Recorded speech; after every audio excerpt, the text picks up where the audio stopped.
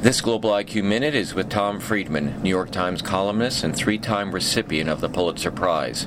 Mr. Friedman was in Dallas to discuss his new best-selling book, That Used to Be Us, How America Fell Behind in the World It Invented and How We Can Come Back, co-authored with Michael Mandelbaum. Thank you so much for being with us, Tom. What advice do you have for high school students to prepare themselves for a world that is increasingly global and connected? Well, I would suggest two things. One is learn a foreign language. When you learn a foreign language, it always extends you out into the world and embeds you in a foreign culture, and you always learn things from that.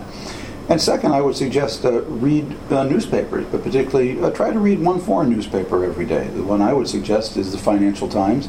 It's in English. It's a London-based paper, but is probably one of the most global papers out there, and it's one that will really give you, I think, a good cross-section on what's going on in the world from a non-American perspective. This year's GA meeting, taking place now at the United Nations in New York, has really been taken over by events, specifically the issue of President Abbas formally requesting recognition of Palestine as a state. What do you think is going to happen?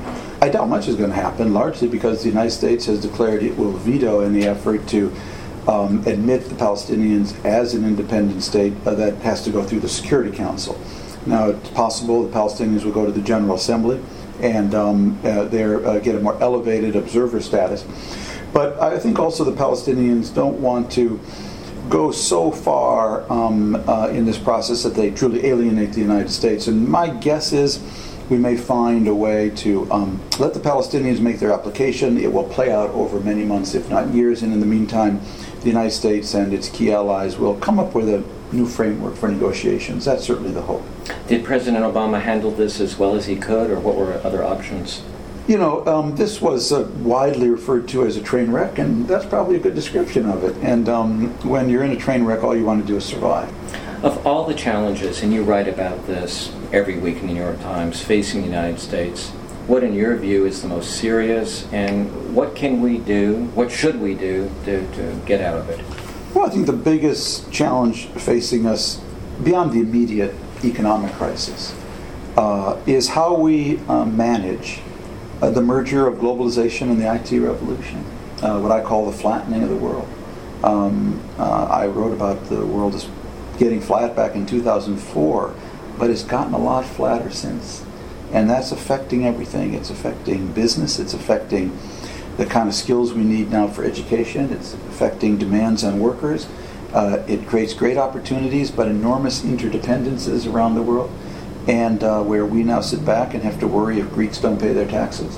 And I think managing that merger of globalization and the IT revolution, what I call flat world 2.0, is actually the biggest challenge we face. But when you say managing, what are some of our options? Well, we have several. First of all, we have to educate our people to really be able to compete now in a much flatter world where they're being challenged and asked to collaborate with people from everywhere. That's one issue.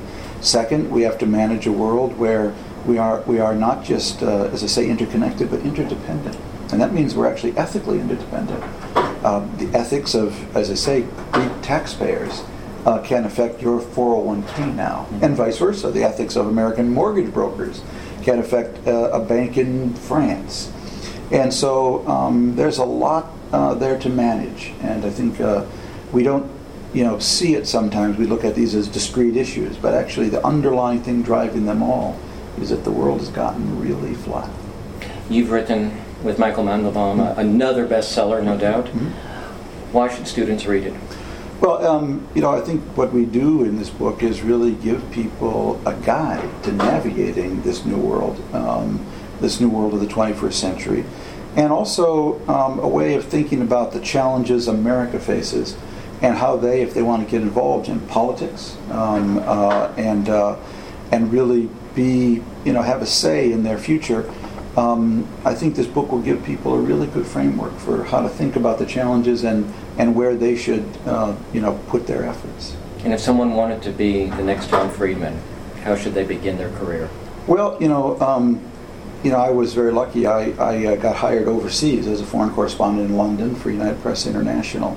My simple advice to young people who want to be a journalist is write, and write some more. because ultimately you need to develop a portfolio. It really doesn't matter where you write, for your neighborhood shopper or the Dallas Morning News or the New York Times. But you want to get published, build a pile of clips, a portfolio that will get you from one job to the next job to the next job. That's really the key. Thank you, Tom Friedman, for being our guest on Global IQ Minute. My pleasure.